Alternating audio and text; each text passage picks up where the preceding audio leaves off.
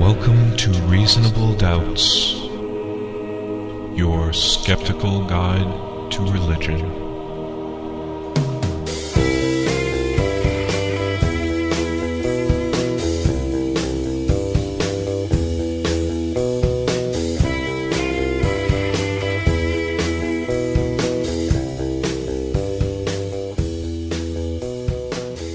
Welcome to Reasonable Doubts, the radio show and podcast for those who won't just take things on faith. Brought to you by Reality Radio, WPRR 1680 AM in Grand Rapids, Michigan, the Aglet on America's Bible Shoelace. You can find us online at www.doubtcast.org. Join the discussion there on our blog or find the Reasonable Doubts podcast Facebook group. I think we need to get away from the apparel theme that we're going to run out of accoutrements eventually. Yeah. I've got plenty. The codpiece on Americans. I mean, you're going to have to go back into archaic... I just wanted to reference the clasp on Bible bra thing made sense because, the Bible belt. And the padlock on the chastity belt. You guys that was wanted mine, me to man. change it. You wanted me to change it. I like the so chastity belt one. I'm changing it up. I'm mixing it up. My name is Dave Fletcher. With me in the studio are my fellow Doubtcasters, Jeremy Bean. Yellow. And Luke, I really am both a doctor and a Professor Galen. Hi. No comment. In this week's show, we're going gay. We're going to take a look at the recent controversy created by a new television special from the euphemistically named American Family Association, good friends of ours. Fans of the show, I believe. And later in the show, we've got a brand new edition of Skeptic Sunday School that is not to be missed. First, we're absolutely speechless here. Yeah, speechless. This is one of the fun things that sometimes happens when you're doing a podcast, and that is we have podcast listeners who know more about what's going on here in our hometown of Grand Rapids, Michigan, than sometimes even we do. Mm-hmm. And one morning, not too long ago, I check out this blog. I think it was written in Canada, and they're referring to this documentary put out by the American Family Association called Speechless, which is supposed to argue that Christians are having their free speech rights suppressed by proponents of the homosexual agenda. It's like an email that goes out. You get an agenda every month, what the homosexual agenda Oh, yes. Yeah. Today we're all wearing purple. Well, the local tie-in is that Grand Rapids was going to be one of the first cities, along with Columbus, Ohio, to actually air the documentary. Mm-hmm. And it was our TV station here, Wood TV 8, which the blogger thought that was funny that an anti-homosexual show would be broadcast on Wood TV. Yeah. Uh-huh. I was going to say something, but this podcast is going to have a lot of wood jokes. We should just prepare the listeners for that right now. Yep. Yeah, and the blogger wrote, somebody on a comment to the blog said, I wonder if Reasonable Doubts podcast is going to comment on this because they live in that area. Well, this was the first I'd actually heard about it. See, I had gotten a Facebook notification about this from a former professor of mine that Wood TV was going to air this, and would I please call and write and all of that to get them to change their minds about it. Yeah, well, it was slated to air on a Monday night at 7 o'clock, right before an Obama speech. Right. And we'll get to the story of what eventually happened to the airing of the program later, but first we're going to spend most of the program debunking the claims in this documentary called Speechless, Silencing the Christians. And you can see the whole video online, which all of us have, and it's fascinating material. Yeah. You can watch this paid program online at www.silencingchristians.com. It's really like an infomercial for intolerance. Yeah. That's a good way of putting it. It does have a very infomercial-like quality to it. With I believe Ron Popeil is in it. Is that guy with the loud voice? The Oxy guy? Oh, OxyClean. You can come see their sin washed clean. Here's a before and after of a homosexual soul. And actually, the claims in the video are about that level, I would say. Well, it starts off with this dramatic montage of Christians getting arrested for preaching the gospel with this epic music playing. It then flashes across the screen phrases like freedom of speech, and then stamped with not for Christians, equal protection of the law, not for Christians, tolerance, not for Christians. cake and eat it too. You can constitute absolutely. like 75% of the country, and at the same time portray yourself as the embattled minority. Yep. Wow, Absolutely. wow, that's And quite a miracle. It's so frustrating. Yes, well, the documentary starts with the stunning revelation of how the homosexual agenda has been advancing due to a powerful and sophisticated psychological propaganda techniques that have been force-fed to the media. Here, let's play a clip from the documentary. The way Americans think about homosexuality has changed over the last 2 decades, and if you think that's an accident, think again. 2 homosexual activists wrote the book in 1989, After the Ball, How America Will Conquer Its Fear and Hatred of Gays in the 90s. In that book, Marshall Kirk and Hunter Madsen laid out powerful and sophisticated propaganda techniques to manipulate people into accepting the homosexual lifestyle. Homosexual activists redefined words. They began to call themselves gays. They labeled people who disagreed with them homophobes and bigots. The trick, Kirk and Madsen said, is to get someone opposed to homosexuality into the position of feeling a conflicting twinge of shame whenever his homo hatred surfaces.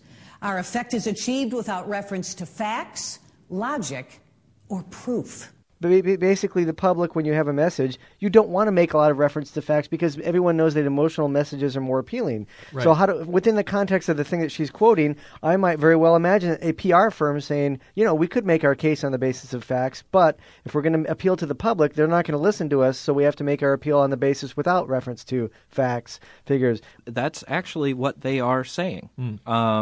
The whole thrust of this is to take these outlandish quotes, which seem very conspiratorial and threatening, but remove them from their context where they actually seem pretty sensible. If you look at this quote they single out here, our effect is achieved without reference to facts, logic, or proof.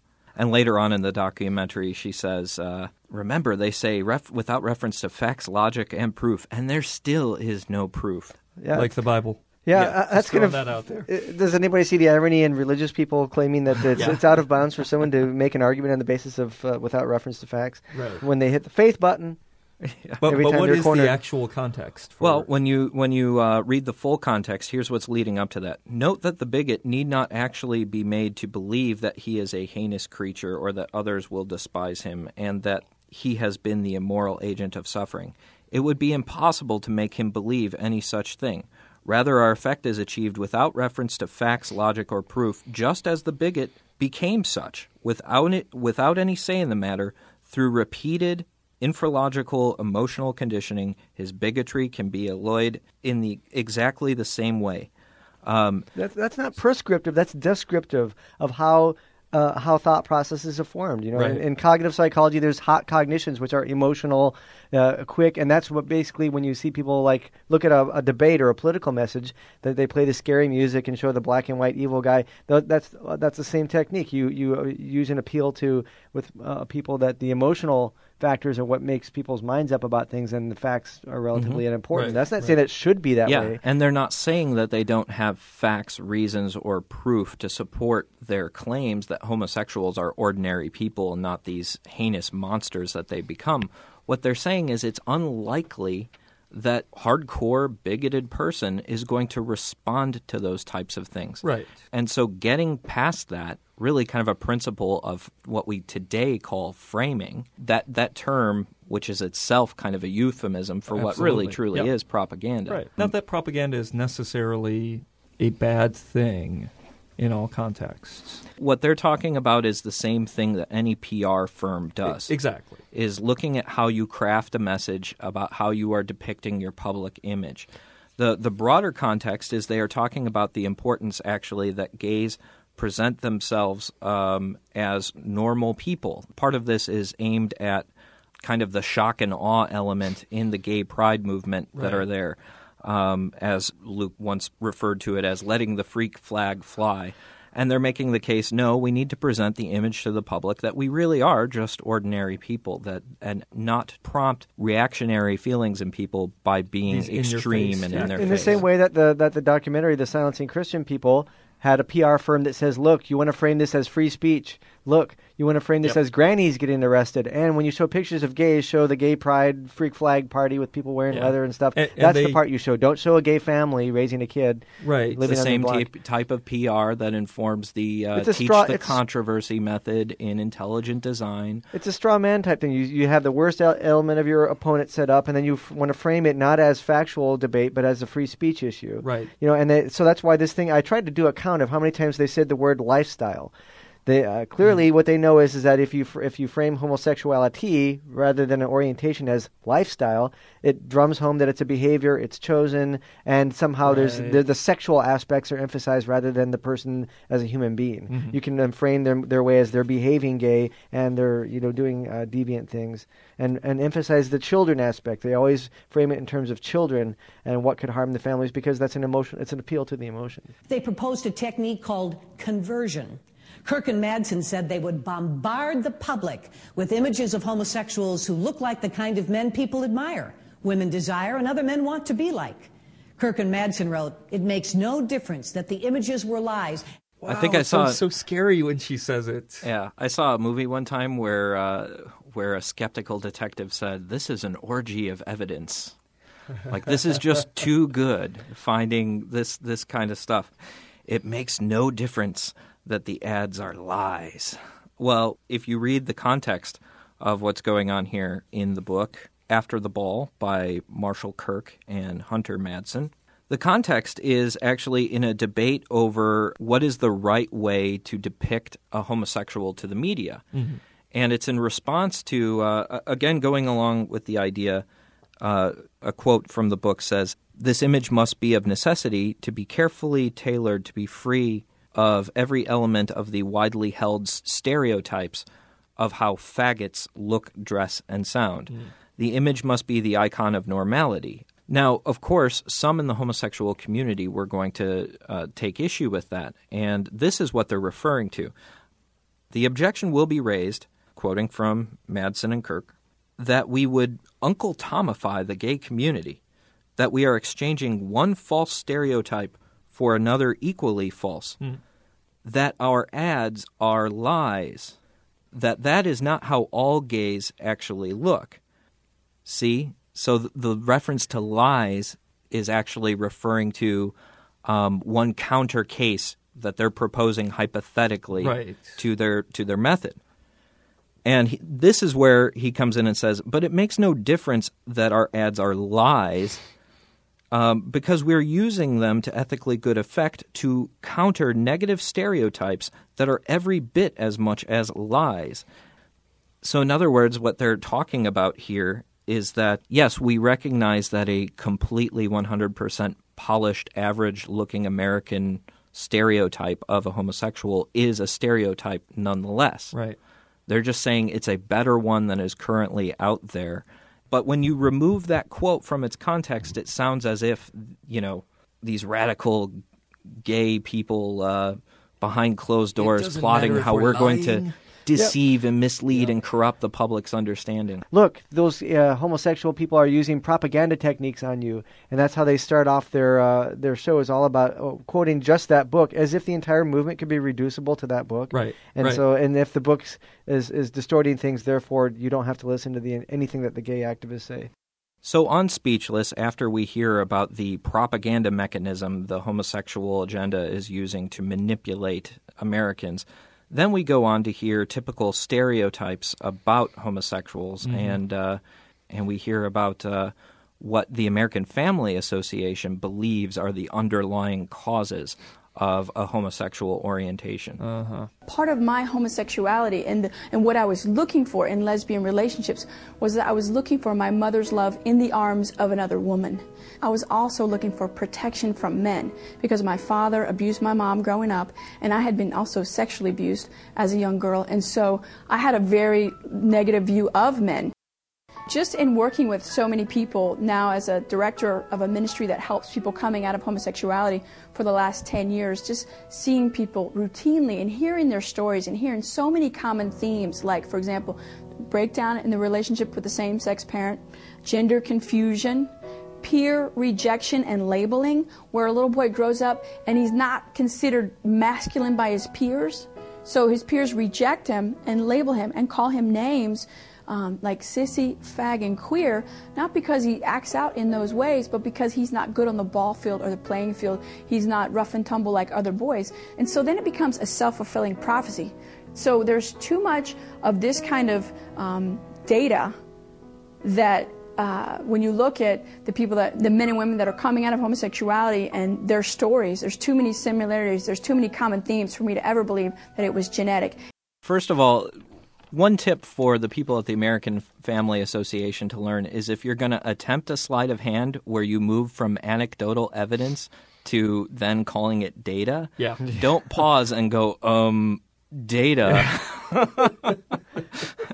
You got to be smooth. Practice in a mirror. Right. I've seen that over and over again where they say, oh, this guy who now he's straight, who used to be gay, he makes reference to the evidence of his own life. Right.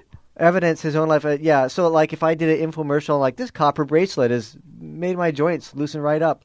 Hey, that's evidence, right? You could. That's my infomercial. Right. If I have a story that's compelling, no, I mean she makes reference to the standard theory that homosexuality is caused by sexual abuse and problems in the same-sex parent relationship. So like with her, it's lack of mother bonding and abuse. It's kind of ironic almost that they appeal to psychoanalytic kind of Freudian concepts of you need a same-sex parent thing and then an opposite sex. It's almost like the Oedipal complex has been validated. Right. I wasn't aware of that scientific advance there. And then clearly where she says, there's too many similarities in people of having, cross gender atypical behavior growing up to be gay for it to be genetic. Well, don't you think that's strong evidence of a genetic component if you have early atypical gender behavior? Yeah. Is there anybody other than, I just can't even a child watching that show would say, well, these people are growing up and they have, for whatever reason, sissified behavior in boys. Isn't that evidence of some sort of biological component? Is that a real word? I just made it one. I like it. It's a neologism. Isn't that evidence? And so they just focus on the last part of a kid let's say a boy who acts like a sissy, then his dad rejects him, and therefore it's the dad's rejections that's causing his behavior to be feminine, really? Right. Or it's her mom's rejection to cause her to be masculine. But parental rejection is a result of the kid not having, or at least is just as plausible, or that they're related to some other variable. Right. But clearly it's consistent with, there's very, very early differences with a lot of people that have gender confusion, that it's a fundamental part of their sexual identity. They're not, it's very common for gays and lesbians to report as kids they were not gender typical. So anecdotal evidence is by its own nature very weak. It lends itself to selection of evidence, confirmation bias. What is the scientific consensus on the roots of homosexuality? She said, I wrote down that there's no gay gene that's been identified. Right. And that's true. But there's also, the example I always use in my classes is I put up some statistics showing twin studies. And they show like identical twins sharing 50% of a trait, and then fraternal twins it goes down to 12%, and then adopted siblings but raised in the same house it goes down to single digits. And I'm like, so is this pattern, is this pattern then genetic? Yeah, that's a substantial genetic component, but identical twins are only 50% likely if one is gay for the other to be gay. That's the same pattern that's found in schizophrenia and manic depression. Right. Nobody would ever call those disorders not genetically influenced. That's a substantial genetic component. But the way that people like this, and Dobson has also put this on his website, if one twin is gay, the other is only 50% likely to be gay. So therefore, it's not a genetic... Right, because otherwise it would be 100%. Otherwise it would be 100%. Well, 50% is massive genetic effect. Yeah. And so, yes, we haven't identified a gay gene. We also haven't identified a schizophrenia, not that they're Have the we same. identified a straight gene? Yeah, there's no single gene for complex traits, but that doesn't mean that the evidence doesn't overwhelmingly show that there is a genetic effect when you look at things like twin studies and now all the new research on things like hormonal influences. They're doing brain laterality studies. Gay men are more likely to have certain patterns of brain functioning, handedness, their digit ratios on their fingers. There's all kinds of things that have been linked to in utero patterns. There's more gay men on the mother's side of the family, almost like pattern baldness or color blindness, the mother's relatives. There's all kinds of patterns that are being identified that are biological, and there's no evidence that any of this stuff is related to early childhood learning. Yeah, that's what, in addition to the evidence for some sort of genetic influence, my understanding was that most of the behavioral arguments that she cited have been debunked. Of course. Being our resident psychologist, you'll have to correct me if I'm wrong, But I thought the only really firm environmental correlation that came out was for gay men with having older brothers. That's the older brother hypothesis. For every older brother that a boy has, his chances of being gay go up a certain percentage level. So like in the general population, if it's like 2%, that likely that any child would be a gay male. If he has one older brother, that goes up to like 3 or 4. So you're still in the single digits, but you get incremental increases the more older brothers they are. And the explanation currently for that is that the mother's womb in some ways is having an immune reaction or remembers that it has previously carried a male. Because if you think about it, a boy in a woman's uterus is a foreign object. Your body has never seen genes like that before. And so that there's one of the hypotheses is that, and this has been validated in different studies statistically over large groups of people, that there's some gay men, not all gay men, but can trace their influence to having multiple older brothers.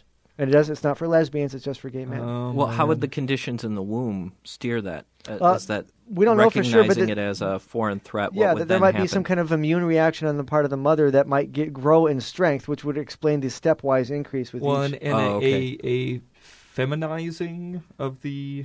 Or a hormonal shift? Yes, thank you. I'm glad you mentioned that. The other thing that people criticize, the Christian types criticize the genetic studies because they're not foolproof. But there are influences that are biological but not genetic, of the type that we just said, like in utero. So there's also, for lesbians, there's a condition called congenital adrenal hyperplasia, where there's too much testosterone exposure while the fetus is gestating. Now, if you're a boy, an XY chromosomes, that doesn't really present that much of a problem to have more testosterone. But if there's a girl fetus in there and she's bathed in too much testosterone, it has a masculinizing effect, not only physically, sometimes the genitals look more male-like, but also what they're finding is behaviorally. So CIH girls, when they grow up, depending on the level of exposure, have a higher rates of cross-gender behavior. They grow up to be more tomboyish, and they self-declare as lesbians more often. So there's an influence. It's not really genetic in the sense that there's not a gene for that, but in utero, it's a biological influence. Right. So, moving on from some anti-gay pseudoscience to another one of these claims of Christians being silenced. And that's important to get here because this program, Speechless, is both. It is framing itself as a defense of Christian free speech rights, but these moments of defending Christians' free speech are shuffled with a lot of anti-homosexual bigotry and argument. So it's a bit of a bait and switch. But it's so soaked in martyrdom. Yes. Oh, these poor Christians. They were just trying to spread the word. They were just trying to save their children from the horrible homosexuals. For example, the documentary mentions Jim Nagel, former mayor of Fort Lauderdale, Florida.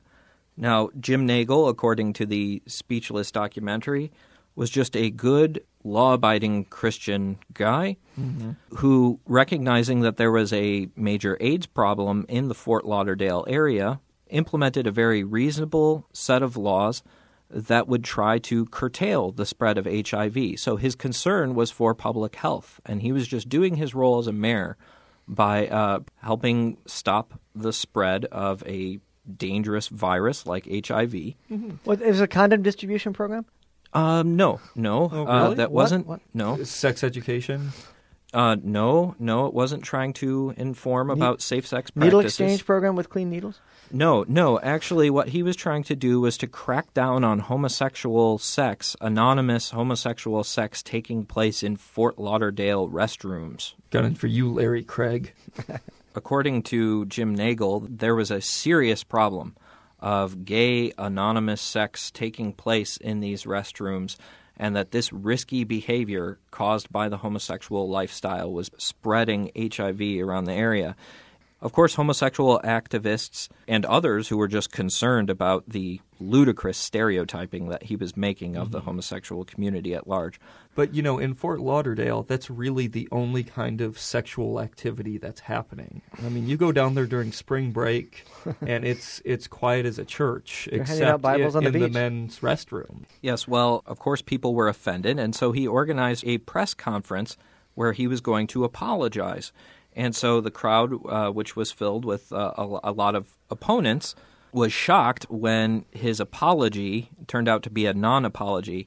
He apologized not for making comments about homosexuals, but for not making them sooner. He said, I want to apologize to the children and to the parents of our community for not being aware of this problem of, anonymous gay sex taking place in bathrooms, not being aware of this problem and doing something about it beforehand. And they talk about this in the Speechless documentary and applaud it. Yeah, and so they go on to talk about, he was doing this very sensible thing, brought down a medical expert to talk about how these types of encounters spread HIV, and the press didn't even listen to them. The press instead gave more airtime to these homosexual activists and hecklers, as they refer to them. More reinforcement of how good Christians are being demonized for looking out for the public. Well, it turns out that, first of all, the Fort Lauderdale police reported that there had been only 4 incidents of alleged male sexual acts in public restrooms since November of 2005. Now, this press conference took place in October of 2007. So we're talking about in 2 years. Only 4?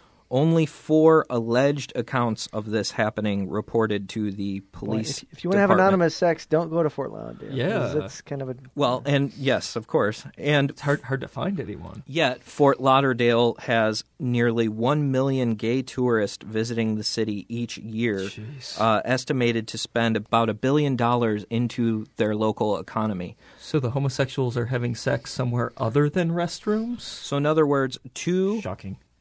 They're going down to Key West. So in other words, 2 out of 1 million each year apparently engage in this behavior enough to get detected by the police department. Right. My evidence for that just came from the CNN.com article, Gays Protest Fort Lauderdale Mayor's Remarks. The story gets even worse than that. He was actually, the way he was going to go about combating this was by spending $250,000 on self-cleaning robotic toilets. What? Yes. They have those in France. I've seen those in Paris, too. Really? They have those the ones that steam it all out and everything, like you push a button and it didn't cleans see it all. any. That's right. That's right. They have them in San Francisco, Seattle, Atlanta, and New York. They're automated toilets, which only give you a short amount of time to use them. They're single occupancy. And guess what? Where he was going to install these was the, quote, rainbow parking lot at the local beach considered by some to be the area's gay beach. When people were calling him out on that very, very bigoted move, his response was to say, look, it's the homosexual newspaper that said it's the gay parking lot. This is what he told the Sun Sentinel. Quote, that's what they said. I don't use the word gay. I use the word homosexual. Most of them aren't gay. They're unhappy. Wow. That's the homosexual parking lot. So if they actually they have those warnings on those toilets because they have all this like steam clean that if you don't leave any like children in there and stuff because they'll get scalded. So they're you have to rush and do your business apparently, otherwise I could not work under that pressure. That's terrible. You have to produce, if you know what I mean. If you want to get out of there, toilet will self-destruct in 1 minute. Nagel has a very long track record of trying to ban gay books from a local library, making all sorts of inflammatory comments on sure he's able different to keep, social issues. He keeps all that separate, though, from his policies, Absolutely. Jeremy, if he says he does. It's just about the health and safety of the citizens. Yes. That's right. But see, again, selection of evidence. They're trying to use this as a case study in how just doing something nice. in how good Christian citizens are being attacked because of their simple public health concerns that they have about homosexual activity. But when you actually look at the broader context, this guy was Gunning for gays. Yeah. Yep. If the concern really is about the health issue, why not? Again, like I said before, maybe this is naive. Have condom distribution programs right there. Have more public safety. Those things seem the reason that those remarks far seem, more realistic to work. Yeah, we know that than they work. robotic There's toilets. scientific studies that show that those sort of things work to reduce infection rates or needle exchange and things like that. But of course, those are never going to fly because of public pressure, and all the Christians say, well, what we want is the gays to stop having sex. So it's clear that they don't want to reduce, they don't care about the HIV rate being high. They don't care about things like that. And if I might add, if promiscuity is your problem, then what we know is that lesbian couples actually have lower cheating rates than That's right. heterosexual couples because there's no man involved. So what they should promote then is people, the lesbians, to come down there because they're We need more lesbians. much It'll be more safer wholesome for the families. family. But that's a real problem with it. Speaking of selective evidence, though, one of my favorite things in this video is they talk about violence against Christians. Yeah. And they talk about how in the past 50 years there have been no less than 9 shootings at churches. Yeah, I wrote that or down. something like that. In the past year. in the past shot year. in church. Yeah. And Was there they- any evidence of those shootings were actually related to gay that activists? had anything to do with homosexuality. None. They offer no evidence whatsoever. They just say shootings have happened at churches. Christians are being targeted. And by the way, there are homosexuals. Wow, Yeah. there's a it's- direct link, I guess. It's absolutely nauseating. Yeah, just putting up these things by association. Can we track down actually in the school church shootings to see what proportion were gay? What they're referring to? I did a cursory web search, and most of the church burnings I found were either racially motivated or just like complete lunatics. Well, like the dude in Wisconsin who walked in and shot it up. That wasn't Yeah. he No, wasn't, that had nothing to do The dude with- in Knoxville last year that did that. He said it was because of the church was too liberal. The Unitarian, the Unitarian Universalist church church shot it up because it was too liberal. Chicken shit. I don't think he was a gay advancing activist. The homosexual Well, and agenda. you look at the Amish school children. That had nothing to do with homosexuality. But look at these church There's shootings. church shootings and there's gays. So Yep. It's case closed. Here, let's play a clip from the documentary. I'm concerned about same-sex marriage for a host of reasons, but I think the chief one that motivates me is this, that when government prescribes a wholesale redefinition of the family, it knowingly sets a policy that knowingly deprives children of a mom and a dad. Study after study after study, all the ones that are done in a nonpartisan manner, tell us that kids need a mom and a dad to do well in life. 2 moms could be 2 great moms, but they can never be a great father. One day they're reading about puppy dogs, and the next day they're reading about going to the beach or having an argument with a friend, and then all of a sudden they're confronted with 2 princes who fall in love and want to get married. And the kids are going, oh, what is going on here?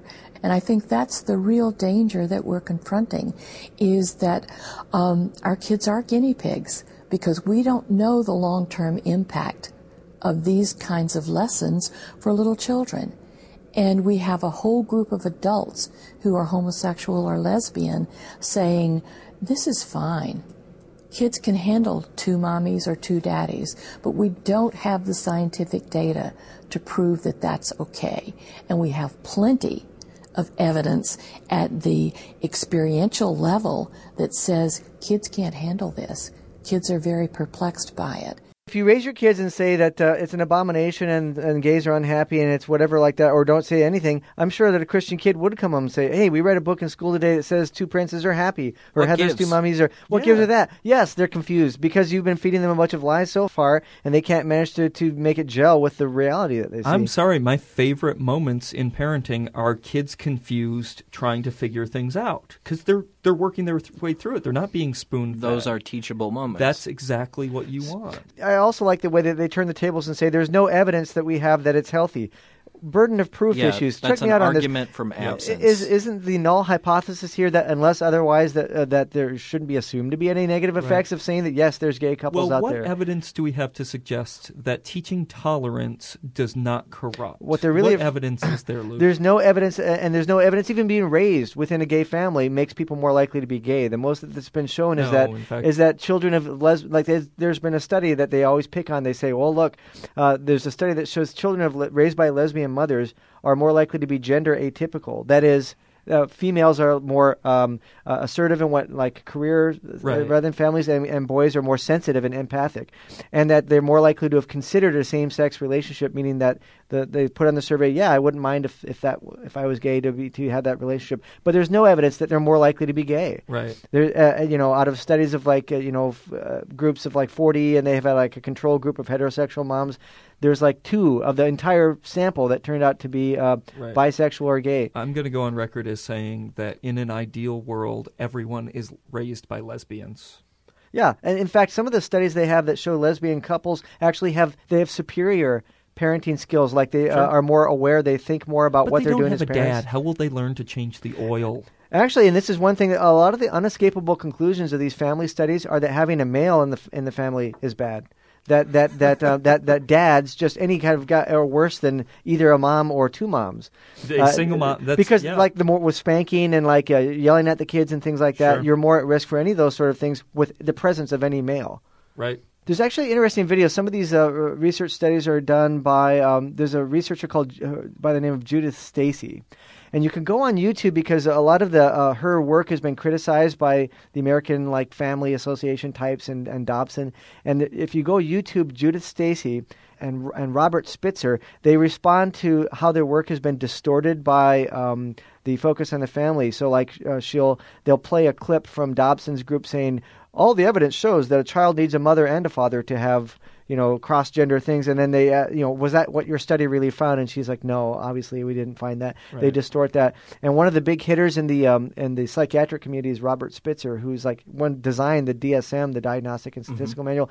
He did a study showing that he found like 200 gay people who wanted to change with conversion therapy, and some of them were able to make some changes. And so Dobson sold it as, look, send your kid in and It you works. can change. And so they interviewed Spitzer himself, who ran the study, and said, the study showed that few, if anybody, a few people are able to change, even when they're highly motivated to change. And you can find some people that are able to report some sort of, yes, I don't have same-sex behavior anymore. But he said that his study was basically distorted by Dobson. And so you can actually see researchers showing how their data has been combed over by these people, and anything that supports their theory, they trundle it out. Mm-hmm. Yeah. And say, oh, look, this study found that, it makes boys more empathic to be raised by lesbians. Wow.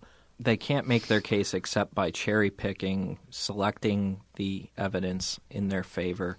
And then the rest of the time they rely on these anecdotal evidence, what seems right, their gut feeling about the situation. But, of course, if you're already harboring prejudicial views towards homosexuals, right, you're going to see the world in a way that is consistent with that viewpoint.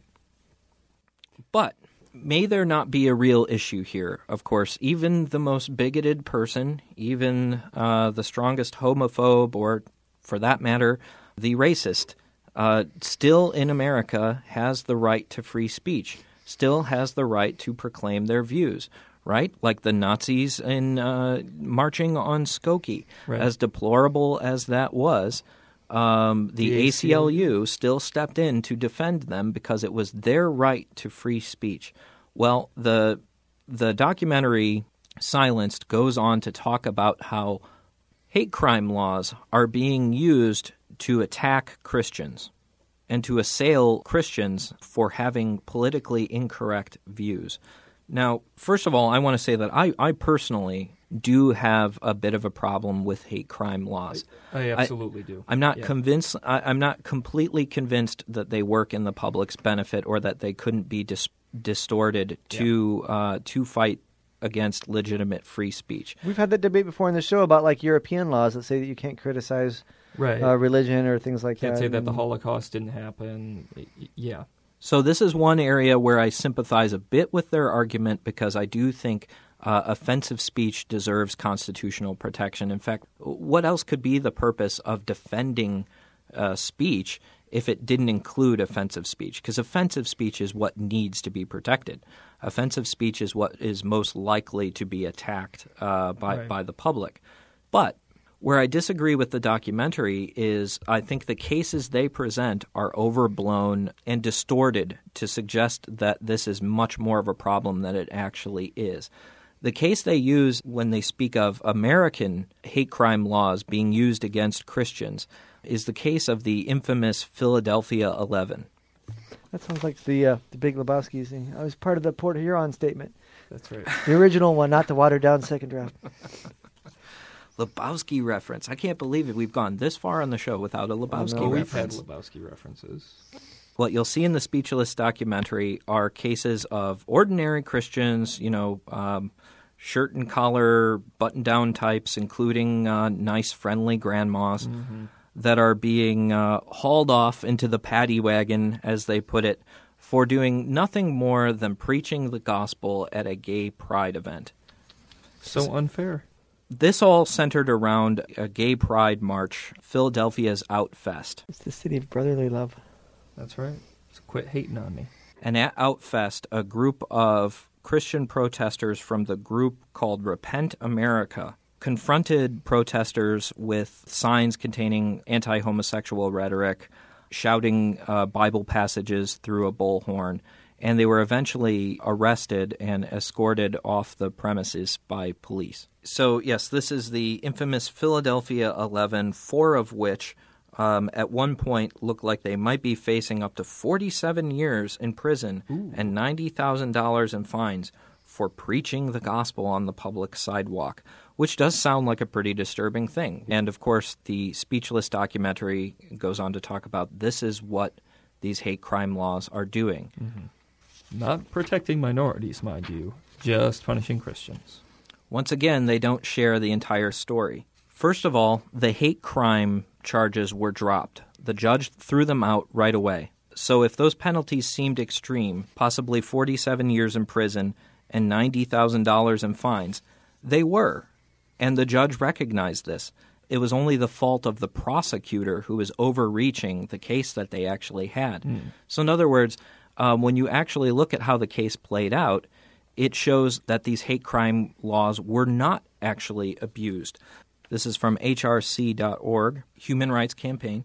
Pennsylvania's hate crime laws specify a group of violent crimes including arson, destruction of property, that can carry an additional charge of ethnic intimidation if committed with malicious intent towards actual or perceived race, color, religion, sexual orientation, etc. Since this case did not fit that bill, this was only for extreme acts of violence or destruction of property, arson, that sort of thing, it was thrown out. There was no hate crime. Now, when this group, the Philadelphia 11, then tried to turn around and sue the city and sue the organizers of Outfest, they tried to sue them for barring their free speech rights. Their case was dismissed. Why was their case dismissed? Because the group of Christian protesters did not properly obtain a permit for their event. I was going to say. When they clashed with protesters, they were shouting anti-homosexual rhetoric out of bullhorns on the crowd. When there was a clash that looked like it might escalate towards violence and the police tried to move them, the Christian protesters disobeyed police orders. The court statement said they acted belligerently and threatened the peace by antagonizing a large crowd of people. Mm-hmm. So in other words, why they were arrested had nothing to do with the content of their speech, with preaching the gospel. Right. It had everything to do with their behavior and conduct at the scene of the protest.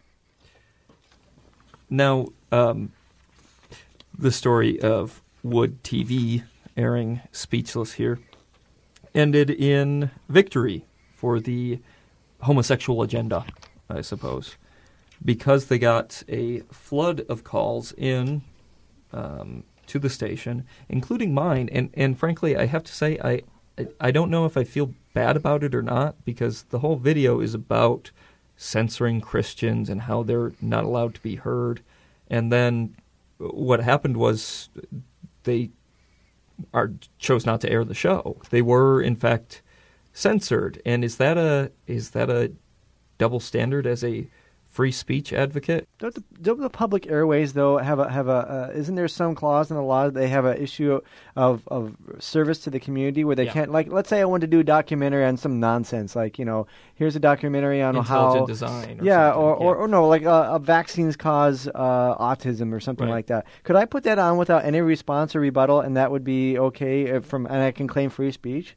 I'm not sure that's true. Do you have a right to your own facts, even if they're not correct? Not to mention, Wood TV was a private network, a privately owned television network that has responsibilities to its sponsors, right? And so must actually respond to the viewpoints of their consumers. I don't think this is a violation of their free speech because there was no law passed to prevent them from disseminating their materials. It's on the internet. It's available. Right. It was just this particular forum where they were not allowed to play their program. And actually, when you read the article, Wood TV cancels offer to air controversial 1-hour ad from the Grand Rapids Press, When you read it, actually, it doesn't look like them pulling the program was necessarily in response to public outcry. They really offered a doesn't. different time slot, and then Yes. the people never got back to them in time. Yeah, They- they didn't hear back in 24 hours. They moved it to a 2 p.m. time slot on Saturday, so a worse time slot than the great prime time 7 Right before o'clock one. Obama's speech. Right, and they made that offer to the American Family Association. The American Family Association then failed to contact them within 24 hours, and they rescinded the offer. Yep. So it's really not even a clear cut of them No. silencing the silenced documentary. Yeah, people. This happens all the time. Do you guys remember 4 or 5 years ago when they had that Postcards from Buster show that they were going to play? This is the PBS cartoon series where they go around the little cartoon. yeah, yeah. Arthur goes around a different Yeah. area, and so he was. There's an episode where he visited a maple syrup farm in Vermont, run by lesbians. Right. And so again, Margaret Spellins, the Secretary of Agriculture, lost her mind and was like, this is promoting inappropriate messages with gays. So that the local station pulled that episode too. Yeah. And I remember because I wrote in and I got the program, or I called the program director and got her, and she said, well, since gay marriage is not legal in Michigan, it would actually be airing something that's not legal, And I'm like, Oh, but it's in Vermont, please. and so civil unions Yeah. are in Vermont, and but the point with that is that they pulled that. Now, is that silencing Buster, the lesbian promoter, or to pull a program like that? It happens. My point is, it happens across the political Yeah. spectrum. Sometimes programs don't come on for whatever reason with viewer response. It's not unique to Christians where their viewpoint is being squelched. But then, of course, the American Family Association has on their website, Speechless, silenced by a handful of homosexual activists. Yeah. complaining. This is the same crap It's that Ben playing Stein into their used to. hand because of the way Yeah. they're actually framing it. They're preparing for a Exactly. public act. And that's backlash. really why I kind of feel bad about it being stopped here, is because it gives them something to add on to Volume 2 of Speechless. We made this great program, and these stations in Columbus, Ohio as well won't air it. And I think, Well, that's why people like us are trying to make it clear what the actual contents of this video are. That's right. And arm people to respond to them. And we encourage our listeners living in cities around America, that the American Family Association, if you catch wind of them trying to air this documentary, Speechless, in your area, please do make a fuss, write letters to the editor, and write more than just, this bigoted show should not be put on. Share with them the real evidence. Share with them the counter-arguments to this piece of Christian propaganda, and expose it for what it really is. All right. And now, ladies and gentlemen, Skeptic Sunday School.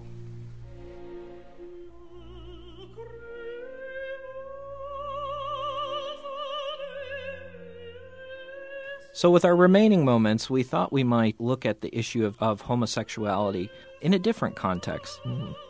In the Bible, are there examples of any homosexual relationships that don't result in execution? I mean, other than Jesus and the apostles? That's inappropriate. They were friends. Yeah, very close friends. I mean ones that are sympathetic, not like the story of Sodom and Gomorrah that Right. end in fire and brimstone. Maybe the nicer side of homosexuality. Sure. And there's one candidate. I'm not going to say for sure that this is truly an example of a affectionate homosexual relationship in the Bible, but there is at least one candidate. That is the relationship between David and Jonathan. And we're going to do a dramatic reading of some selected verses from 1 and 2 Samuel. The soul of Jonathan was bound to the soul of David. Jonathan loved him as his own soul. Jonathan stripped himself of the robe that he was wearing and gave it to David.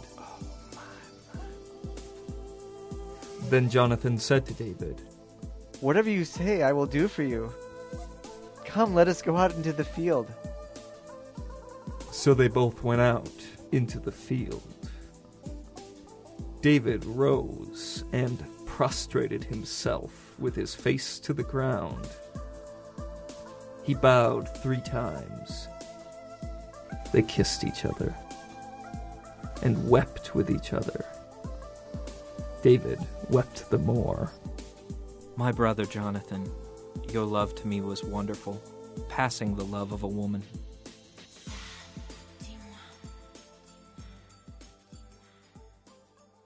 That's filthy. Yeah. That's the dirtiest thing we've ever done. Yeah, and we should say right off the bat, in favor of intellectual integrity here, that we removed an awful lot of context from these verses to make them sound as sexual as we possibly could. Like from beside the stone heap, that doesn't add anything to the dramatic narrative here. That hit the cutting room floor.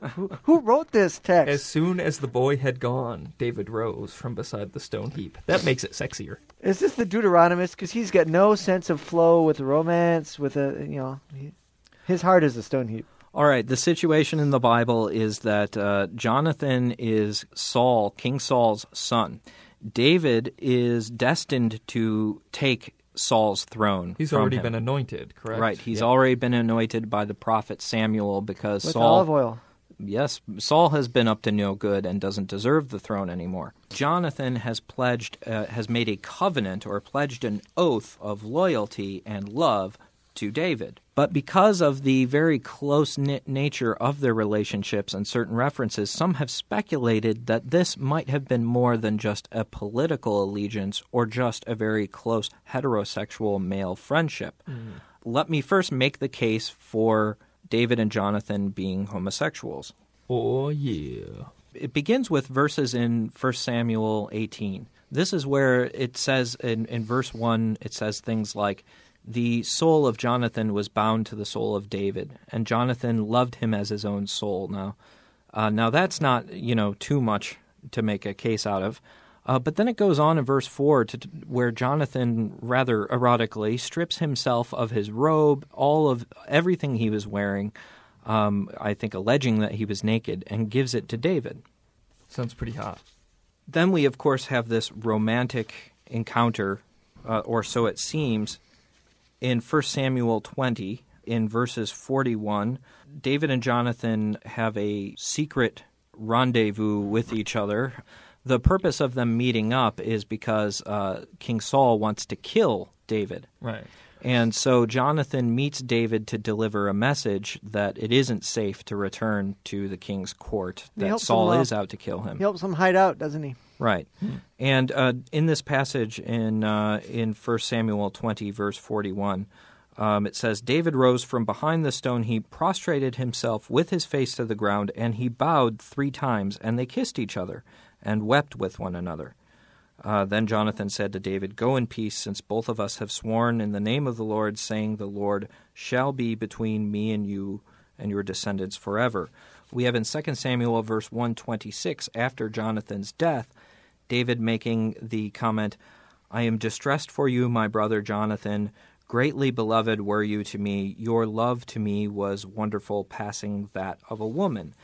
And then what I think is often overlooked as good evidence for this perhaps being more than just a friendship is Saul's anger against his son Jonathan.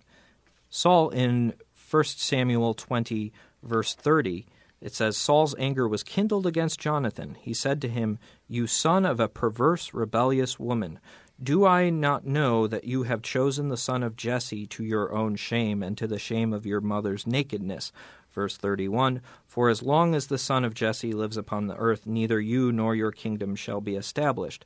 Now, what this verse seems to be pointing at is that Saul is angered because Jonathan is politically supportive of David, that he is basically removing his own right of succession to the throne as being the son of King Saul.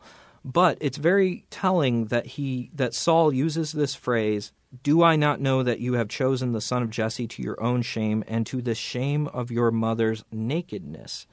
It's clearly a sexual reference. Oftentimes, references to your mother's nakedness are references to genitals. It's a euphemistic title for genitals. So why would there be a sexually explicit notion in this insult that he's giving Jonathan? Is it perhaps that Saul knows that there's some sort of relationship going on here that is more than just a friendship, and that he, as a parent, is infuriated by this, and so he's making allegations? Mm-hmm. When you take some other evidence from outside of the Bible, when you look at, for example, comparative mythology and other books that that we know influenced other myths that crossed into the Hebrew Bible from other cultures, such as the Enuma Elish. There's a lot of myths that cross paths there. What about such Achilles as and his lover? Yes, oh, yeah, Achilles. Totally. Achilles. Well, the Greeks throughout. I mean, Zeus has male lovers. And Alexander the Great and Hephaestion, his childhood friend. Yes, there seems to be a common theme in ancient literature of great male heroes also indulging at one point in sexual relations. And in fact, other authors have commented that this seems to be a staple of military subculture, which David and Jonathan were both warriors.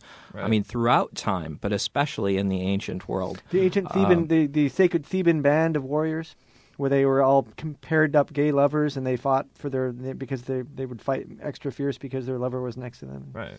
So these are all used to allege that perhaps that's what we have here. One additional piece of biblical evidence is that although Leviticus clearly condemns homosexuality as a capital crime, Deuteronomy, which 1st and 2nd Samuel are part of the Deuteronomic history, so they are written by the same set of authors or have the same set of influences.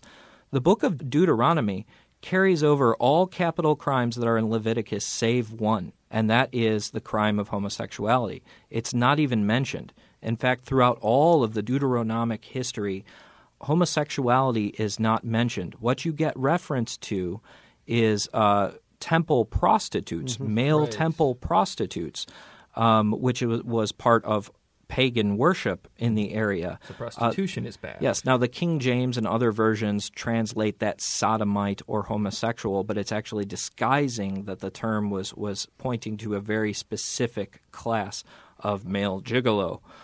So all these count for evidence that perhaps there is that relationship. Now, right before we close, I'm going to add, though, that I personally do have a bit of skepticism about this. I don't think the case is nearly that watertight that this really is a homosexual relationship. First of all, you get plenty of references to males kissing in other parts of the Bible where there are no homosexual overtones. And most of these passages, when you look at them, seem to be talking about political allegiances, and the vows take place in that context.